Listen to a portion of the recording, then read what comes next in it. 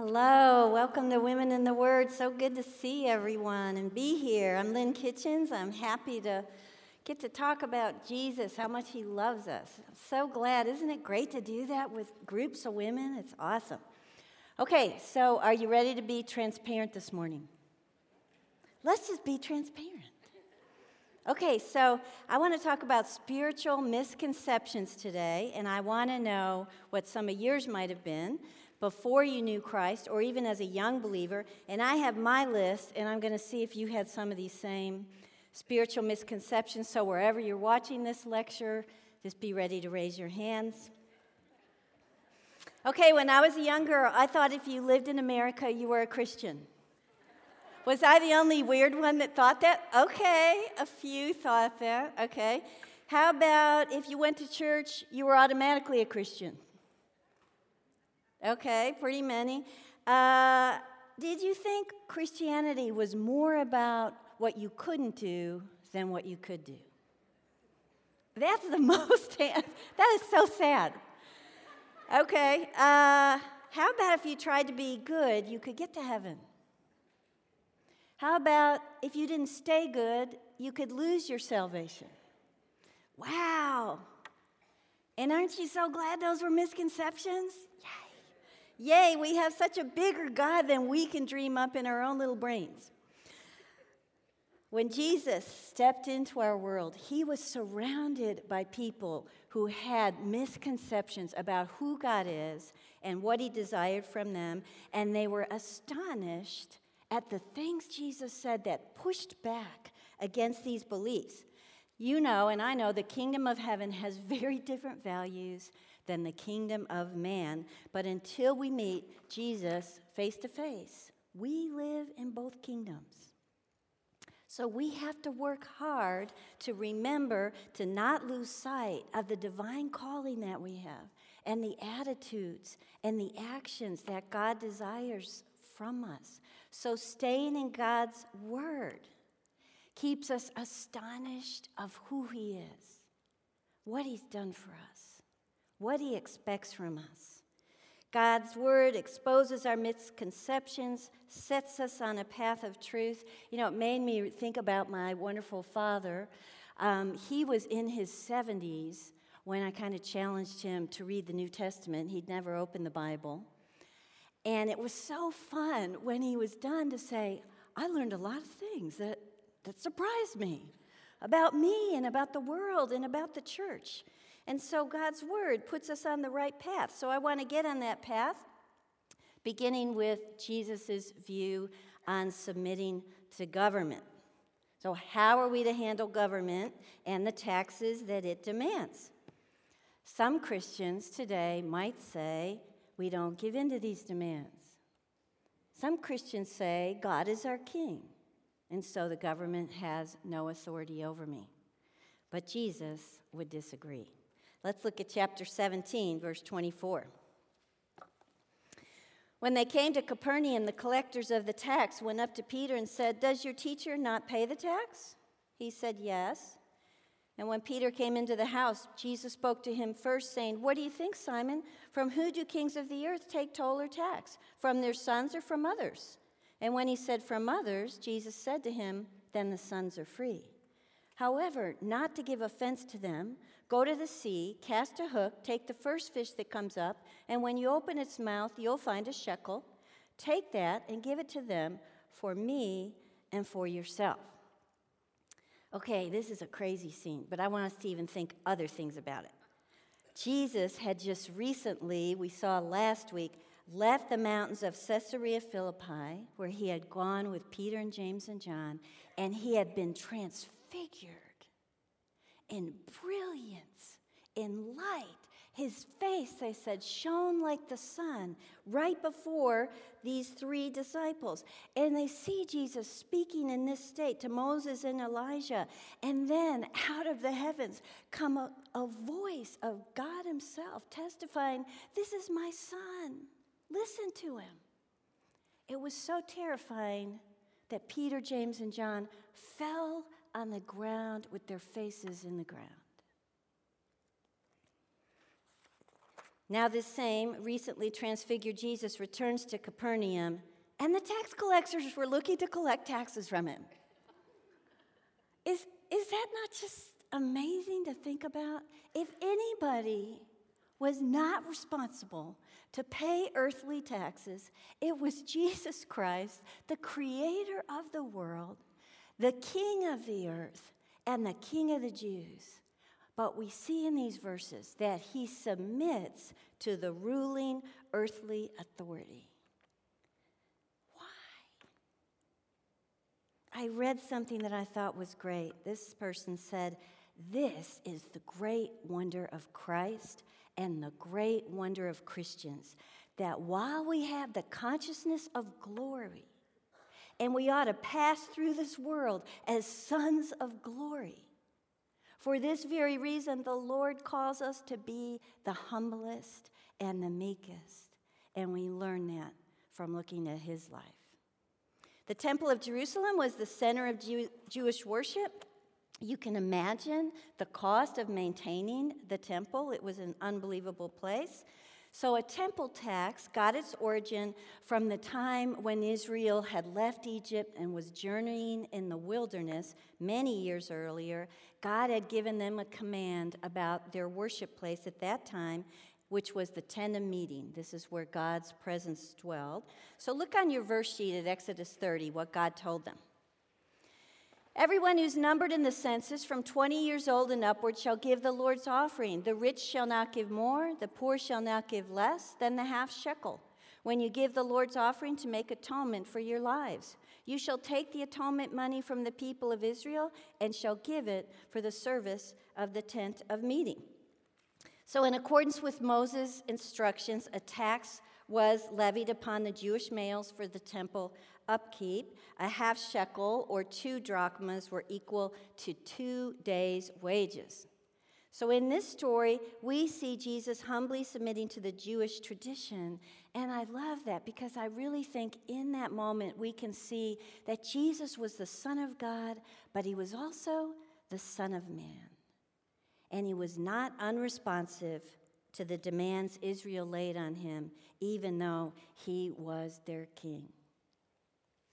So the tax collector finds one of his disciples, Peter, and grabs him and says, "Is your master going to pay taxes or not?" And Peter says, "Yeah, sure he will." Then he goes in to find out. As he enters the house, which was probably Matthew's house, Jesus opens the discussion even before Peter can. And it's a discussion about the kingdom of God and the kingdoms of this world. And Jesus says, just as an earthly king and his sons don't pay taxes under their authority, that Jesus, he says, I am not responsible, nor my sons, the followers, are obligated to pay the tax because I am the king of the earth, is what he's getting Peter to understand. Also, in Jesus' spiritual community, we are the temple of the living God. This temple supersedes the Jerusalem temple. In the kingdom of God, it's about grace, and grace is greater than the law. But since the Jewish leadership, they were functioning in accordance with their rituals and their laws and their rules, they were blind to this truth. And so Jesus would not offend those who didn't understand that following him meant a break from the temple. He was soon going to usher in the church, which would be, unlike the temple, a place of great grace. So meanwhile, how's a Christian today to respond to governing authorities? Well, until we get to God's kingdom, where Jesus will be enthroned eternally, we are here on earth. So he has set up governments to bring peace and justice in the world. Look at Romans 13. This tells us what to do. Let every person be subject to the governing authorities, for there is no authority except from God, and those that exist have been instituted by God. Therefore, whoever resists the authorities resists what God has appointed, and those who resist will incur judgment. For because of this, you also pay taxes, for the authorities are ministers of God, attending to this very thing. So Jesus says, in order to get the money to pay the tax, he tells Peter to do something Peter loves to do: go out and fish. And the first fish you catch, when you pull it in, you're going to find a coin in its mouth, and then take that shekel, and pay both of our taxes. 1 whole shekel would pay for 2 people. Peter obeys. And I believe he was astonished at this divine catch. Think how many fish Peter had caught in his life. Never had one of them had a coin in his mouth. Jesus is God. And I know that had to be inside Peter's heart at that moment. Who could know this? Who could do this? But here's something else we can learn. The moment Peter reaches into the mouth of that fish and puts his fingers on that coin, 2 important spiritual realities take place. First of all, Peter is obeying God by submitting to the laws that govern, while at the same time trusting Christ alone to meet his needs. He's not putting his hope in his government to meet all of our needs. We put our hope in the one who created the government. We put our hope in Christ.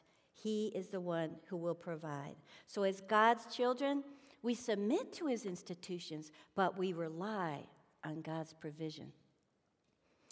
Okay, another misconception had to do with true greatness. So how do we today decide what makes someone truly great? Some people would say, well, we look at their accomplishments, we look at their positions, we look at their successes, we look at them financially. Jesus would disagree. Chapter 18. At that time, the disciples came to Jesus saying, "Who's the greatest in the kingdom of heaven?" And calling to him a child, he put him in the midst of them and said, "Truly I say to you, unless you turn and become like children, you'll never enter the kingdom of heaven. Whoever humbles himself like this child is the greatest in the kingdom of heaven." So we know that the disciples thought, okay, Jesus is going to set up his kingdom here on earth. We're all going to have important parts in it. I wonder what great positions he's going to give us. Let's just ask him. How great will we be? Jesus surprises them and takes a nearby child who's probably just walking down to the lake to fish, sets him in the middle of all of them, and says, unless one becomes like a child, he won't even be in the kingdom of heaven. What? Astonished. They didn't really care about children. They didn't esteem them. In Jewish law, they had not one right of their own. They weren't valued. We can see this in the next chapter. Look over at 19:13. Children were brought to Jesus that he might lay his hands on them and pray, but the disciples rebuked the people. But Jesus said, "Let the little children come to me. Don't hinder them, for to such belongs the kingdom of heaven." And he laid his hands on the children and went away. So now again he has his hands on a child. He's speaking about the greatness of God's kingdom. And they're using this wonderful child as a visual aid. Jesus says, this is who'll be in the kingdom. Someone who's helpless, innocent, someone who has this simple, trusting dependence, someone like a child. And again, for Jesus to set this child in the middle of a group of men who are jockeying for prestigious positions in the kingdom of God, and they see Jesus' hands on a child who they would have considered a nuisance, saying, "Here is your greatness," would have been a lesson they well needed to learn. Greatness in the kingdom of heaven isn't based on great works, but on great childlike humility and God's kingdom. The lowliest, the inconspicuous subject who's faithful to the king has an infinite worth. You know, the disciples asked the wrong question about the kingdom of heaven. They should have been concerned about how they were going to serve Christ in this kingdom, not how great they were going to be in it. Look at John 12. Jesus said, if anyone serves me, he must follow me, and where I am, there will my servant be also. If anyone serves me, the Father will honor him. So as members of God's kingdom, we seek what's great to God, not what's great to man.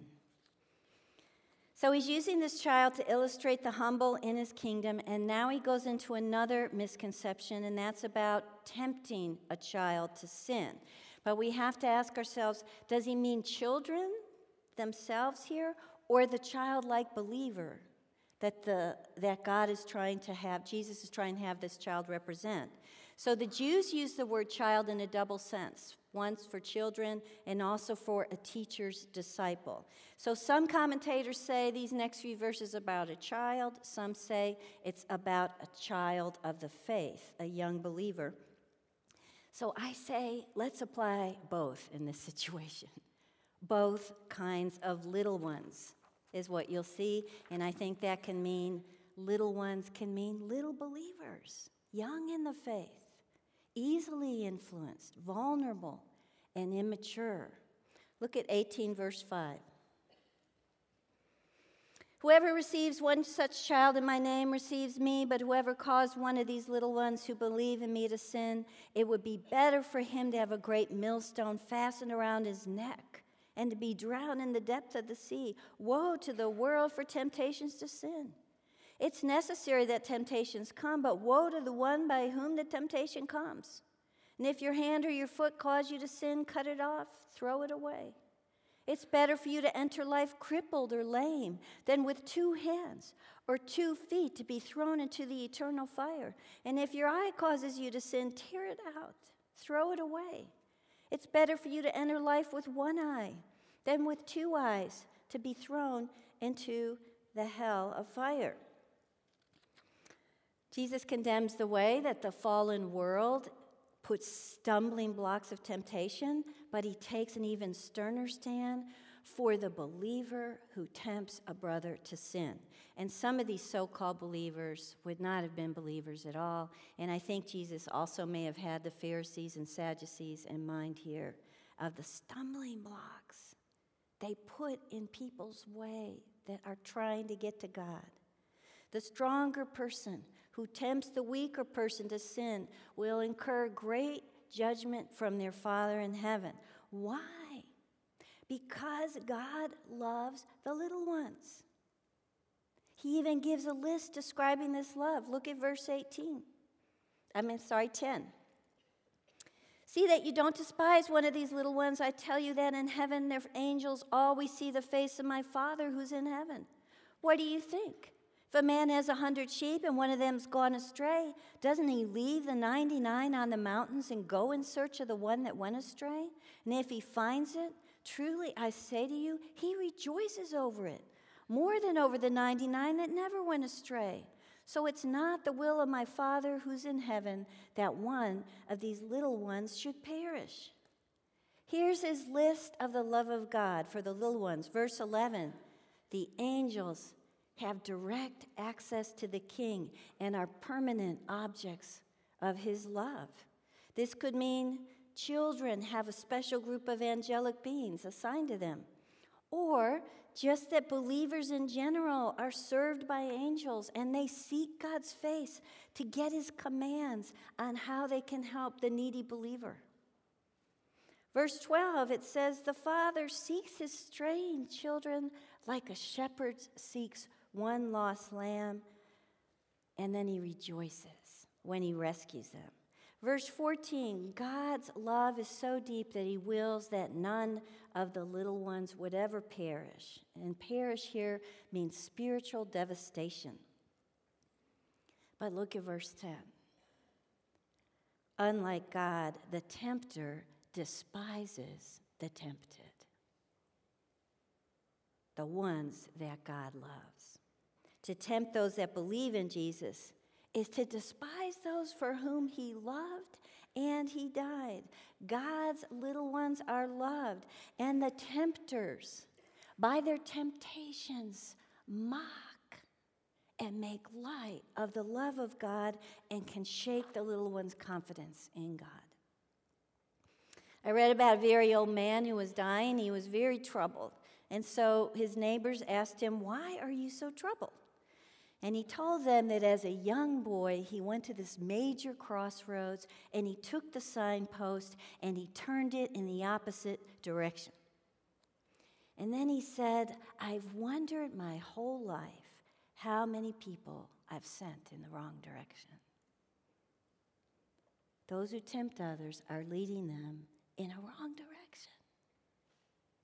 And for many, it's a path that they stay on for the rest of their lives. And so Jesus said, better to take that tempter and tie a millstone around his neck and throw him into the deepest sea. Now, a millstone was something they used to crush corn, the Jewish people did. There was a top big stone, but it had a handle on it, so a woman could turn it to crush corn, but underneath was the millstone. It was so big that only a donkey could turn it. So Jesus is making a point of the severity of leading others away from him. But then he also talked, what's our responsibility regarding these temptations? It's just as severe. Jesus tells the seriousness of giving into temptation, and we just read he uses a hyperbole, telling us, cut off your body parts that cause you to sin, or you can experience great fiery judgment. What he meant was, it would be better to do life without a part of your body than to bear the consequences of your sin. So severe self-discipline is required to remove whatever is offensive to our King. To keep from offending God, we often have to make radical changes in our lives. Yours may be different than mine. Different things tempt me maybe than they do you, but you know what they are. The things we see, the people we're with, the things we do that push against God's word. Radical changes have to often take place. And in these verses, those who habitually sin, they may not really know the Lord at all, and they'll find themselves eternally judged. Since Jesus is on this subject, he brings up a related topic, forgiving those who offend us. Forgiveness, another misconception. We might say, well, there are some things we can just never forgive. We might say there are some people that don't deserve forgiveness. Jesus would disagree. The community of Christ is a community of the redeemed. The church owes its very existence to the forgiveness made possible by our Savior's death. And so the duty that he lays on each of us as forgiven members of his church is to forgive the personal wrongs done against us. Or once that willingness to forgive is abandoned, then the foundation for a Christian fellowship is lost. There's no meaning to our fellowship if the forgiven are unforgiving. So how are we to go about restoring the brother or sister who sins against us? Verses 15 through 20 answered that. Let's just go through that. It was a very clear plan. First, we go to the one who sinned against us. And we go alone. Guess what? Jesus sought us while we were sinners and pursued us. We're called to do the same. Look at Luke 19 on your verse sheet. For the Son of Man came to seek and to save the lost. So we seek the deliverance of those who have wandered, just as the parable we just read, just as God sought that little lost sheep. Now, this is not an easy thing to do. So I'm just going to say that. But here's the exciting promise. This is in God's good favor. So God's good power will go with us when we're doing what he's called us to do. So we have an opportunity to restore a friend to the Lord. He calls it gaining our brother, gaining our sister, restoring them to God. Secondly, if the person won't listen when we go to them alone, we take 2 or 3 witnesses, and this goes back to Deuteronomy 19:15, where this was part of the law. The sinner has heard Christ pleading through one, Now I'll hear 2 or 3, and if they come in a spirit of gentle restoration, it's going to be a little harder for the sinning brother or sister to push against that. If the guilty party still refuses to repent, then the church must be told. But that means then all the fellowship can pursue the lost sheep with the purpose of restoring them back into the community that they were once in. The unity of the church is at stake, and unity is precious in the body of Christ. Look at Psalm 133. Behold how good and pleasant it is when brothers dwell in unity. It's like the dew of Hermon, which falls on the mountains of Zion. For there the Lord has commanded the blessing, life evermore. But then if there is if there's evidence that the sinning church member may not really belong to God's kingdom, then God's community, without behaving self-righteously, must view them as outside of the community of God. So the church is called to exercise authority in a believer's life. This is a privilege. It's also a duty. And in those verses when we study, it's a duty of binding and loosing, meaning recognizing what's permitted, what's not permitted in church, in the kingdom of God. Binding means bound in sin, loosing when the sinner repents from that sin. And the church can never decide these things just from someone's personal opinion.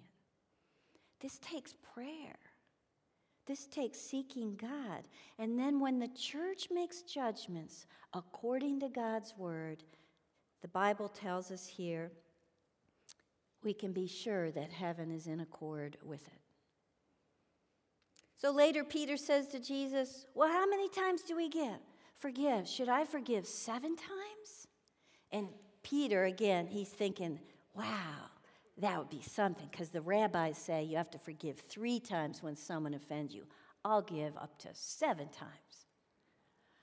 And Jesus says to him, how about 70 times 7? His point is, there's no limit to the amount of forgiveness a child in the community of Christ must give. So then he told the parable of the servant who owed a king much. Today, what the servant owed the king would have been worth millions and millions of dollars. But when the servant pled for mercy before the king forgave him his entire debt and sent him on his way. So that same servant found a fellow servant who owed him what was equal to 3 months' wages. And when the servant couldn't pay, he cruelly treated him, demanding payment, threw him in prison. But then the real king found out. Look at verse 32 in chapter 18. Then his master summoned him and said to him, you wicked servant, I forgave you all that debt because you pleaded with me. Should not you have had mercy on your fellow servant as I had mercy on you? And in anger his master delivered him to the jailers until he should pay all his debt. So also my heavenly Father will do to every one of you if you do not forgive your brother from your heart. Jesus taught forgiveness must be in direct proportion to the amount forgiven. We've been forgiven everything. Everything. We must forgive everything with God's help. Look at Psalm 103. As far as the east is from the west, so far does he remove our transgressions from us. We choose to forgive those who sin against us for the purpose of their restoration and to have a strong, unified church. Okay, now marriage. We all have lots of misconceptions about that. Jesus left Galilee. He entered Judea, and again, as always, these large crowds followed him, and we see that he healed them again. Instead of being happy for people being healed, the Pharisees get together to try to trick Jesus. It's just amazing, refusing to see what is right before them. Acts of God restoring people who have been crippled and lame and blind their entire lives. And instead, they think, how can we stop it? Let's stop this. And their thought is, let's use marriage and divorce. Will Jesus be too lax or too strict? So about marriage, some people in the world today would say marriage is a man-made institution. Some people would say it's not about commitment, it's about personal happiness. But Jesus would disagree. 19 verse 1. When Jesus had finished these sayings, he went away from Galilee and entered the region of Judea beyond the Jordan, and large crowds followed him, and he healed them there. And the Pharisees came up and tested him and said, "Is it lawful to divorce one's wife for any cause?" He answered, "Haven't you read, he who created them from the beginning made them male and female, and said, therefore a man shall leave his father and mother and hold fast to his wife, and the two shall become one flesh? So they're no longer two, but one flesh. What therefore God has joined together, let not man separate." So they said to him, "Well, why then did Moses command one to give a certificate of divorce and send her away?" And he said to them, "Because of your hardness of heart, Moses allowed you to divorce your wives, but from the beginning it was not so. And I say to you, whoever divorces his wife, except for sexual immorality, and marries another, commits adultery." Okay, so the Jewish nation was very divided about divorce. They had two schools of thought. Some Jews believed a man should be able to divorce his wife for any reason at all, like she burned the bagels at breakfast. Really, crazy things. Others said only for sexual misconduct. Instead of entering their debate, Jesus affirmed God's original intent for marriage was an unbreakable union of a man and a woman. So now the Pharisees close in on him. They think we've got him here. Will he speak against the Mosaic law? So they say this, why then did Moses command a man to divorce his wife and send her away? Did you notice Jesus said he allowed it? They chose the word command very importantly and intentionally. Moses never commanded divorce. He permitted divorce on restricted grounds to regulate the result of man's hardened heart. He was actually, with his principles, upholding the sacredness of marriage in a community that practiced polygamy and rampant divorce. It was man that made light of marriage due to a hardened heart. So Moses directed those who were divorced in order to protect God's original intent for marriage. He was regulating a situation which would have become very promiscuous. One person said this, true, Moses permitted divorce, but that was a concession in view of a lost ideal. The ideal of marriage is to be found in the unbreakable, perfect union of Adam and Eve. That is what God meant marriage to be. And those who were listening to Jesus' words were astonished, including the disciples. Look at verse 10 in chapter 19. The disciples said to him, if such is the case of a man with his wife, it's better not to marry. But he said, not everyone can receive the same, but only those to whom it is given. For there are eunuchs born from birth, there are those who've been made eunuchs by men, and there are eunuchs who have made themselves for the sake of the kingdom of heaven. Let the one who is able to receive this, receive it. Jesus' teaching seemed overwhelming to the disciples. That's why they said, it's better off not to marry. But I love that Jesus paints a picture here that embraces those who marry and those who don't. In marriage or in singleness, verse 12 tells us, we honor God for the sake of the kingdom of heaven. We choose to pursue things that are godly to strengthen whatever relationships God has around us. Look at Ephesians 4. I, therefore, a prisoner for the Lord, urge you to walk in a manner worthy of the calling to which you've been called, with all humility and gentleness, with patience, bearing with one another in love, eager to maintain the unity of the Spirit in the bond of peace. No matter what situation we're in, We choose these kinds of things. We submit to God's desire in those relationships. And then when we stray from his ideal, we seek him and we find his forgiveness. Think about how Jesus pursued the woman at the well who had 5 husbands. Think about how Jesus responded to the woman caught in adultery that they dropped at his feet. Jesus forgave those women and sent them forward to begin a new life under his calling. Salvation. Misconceptions about that. A young man approaches Jesus to find eternal life. Some today would say we find eternal life through our goodness. Some say we find eternal life through keeping a particular ritual. But Jesus would disagree. Look at verse 16. And behold, a man came up to him saying, "Teacher, what good deed must I do to have eternal life?" So he said to him, "Why do you ask me about what is good? There's only one who is good. If you would enter life, keep the commandments." He said to him, "Which ones?" Jesus said, "You shall not murder, you shall not commit adultery, you shall not steal, you shall not bear false witness, honor your father and mother, and you shall love your neighbor as yourself."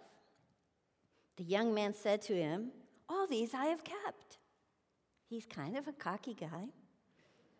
"What do I still lack?" Jesus said to him, "If you would be perfect, go, sell what you possess, give to the poor. You will have treasure in heaven, and come, follow me." When the young man heard this, he went away sorrowful, for he had great possessions. From the other Gospels, we learn he's a rich ruler, so he's a young rich ruler. We know him as the rich young ruler. He approaches Jesus because he knows Jesus is a righteous teacher, and he thinks maybe he can answer this question that's been bothering him about eternal life. When Jesus meets this man, he looks beyond the question, and he gazes right there deep into his heart, and he sees a man who believes if he's good enough, he can earn salvation. So when the ruler calls Jesus good, Jesus first reminds him, only God is good. He was hoping the guy would get the hint there. I don't think he did. And then Jesus uses the commands of God to point out the flaws in this man's life. He goes through the commandments of God with him. Surely the ruler will recognize he hasn't been able to do all those. Jesus lists 5 of the 6 commands that are the second half of the 10 commandments. At this point, he leaves out part of the 10th commandment, which is the biggest stumbling block to the ruler. The self-assured ruler thinks through the commands and says, all these I have kept. So his serious spiritual defect was his reluctance to confess his own spiritual bankruptcy. What still do I lack? And so Jesus exposes the heart of the rich ruler by filling in the 10th command, thou shalt not covet. Sell your possessions. Give them to the poor. Uh-oh. Jesus also brings to light that he really did neglect the command, love your neighbor as yourself, or he would be generous with his things, even though he thought he had kept that command. So Jesus gives the man the opportunity to know true righteousness. Come, follow me. This is where he would find salvation. Jesus taught the young man the high standard of God and the futility to seek salvation by his own merit. And this man who came seeking eternal life walked away downcast, rejecting Jesus' gracious invitation to salvation. He was unwilling to give up his self-righteousness for the righteousness that can only come through faith and following Jesus Christ. And he was unwilling to replace his riches with the riches Christ could give him.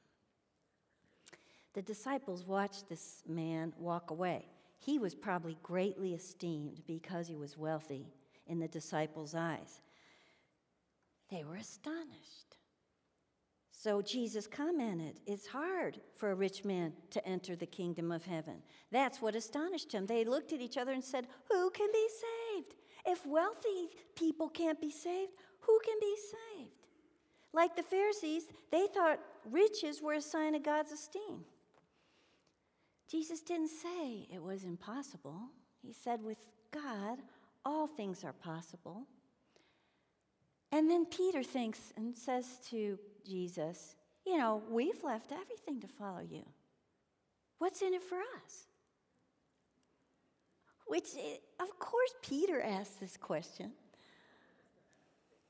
I love it that Jesus didn't chastise Peter here, because they did follow him.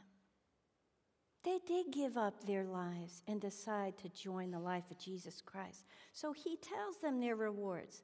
One day they would sit on 12 thrones next to him, judging the tribes of Israel. Because when Jesus invited them to follow him, they did. And even though we haven't seen him like the disciples, we also have those riches that transcend earthly riches. True righteousness and salvation come by faith in Jesus when we answer his call to follow me. Look at 1 Peter 1. Though you haven't seen him, you love him. Though you do not now see him, you believe in him, and you rejoice with joy that is inexpressible and filled with glory, obtaining the outcome of your faith, the salvation of your souls. One day we will see him. It will be astonishing. Let me pray. Jesus, you are so good. We love you. We love you that you come before us and give us this path to salvation that comes through faith in you. Just encourage us to remember this, remember what you've given up for us, that we would give up anything that is a stumbling block to our walk that brings glory to you. Bless this church, bless everyone in this room, and we praise your name in Christ's name. Amen.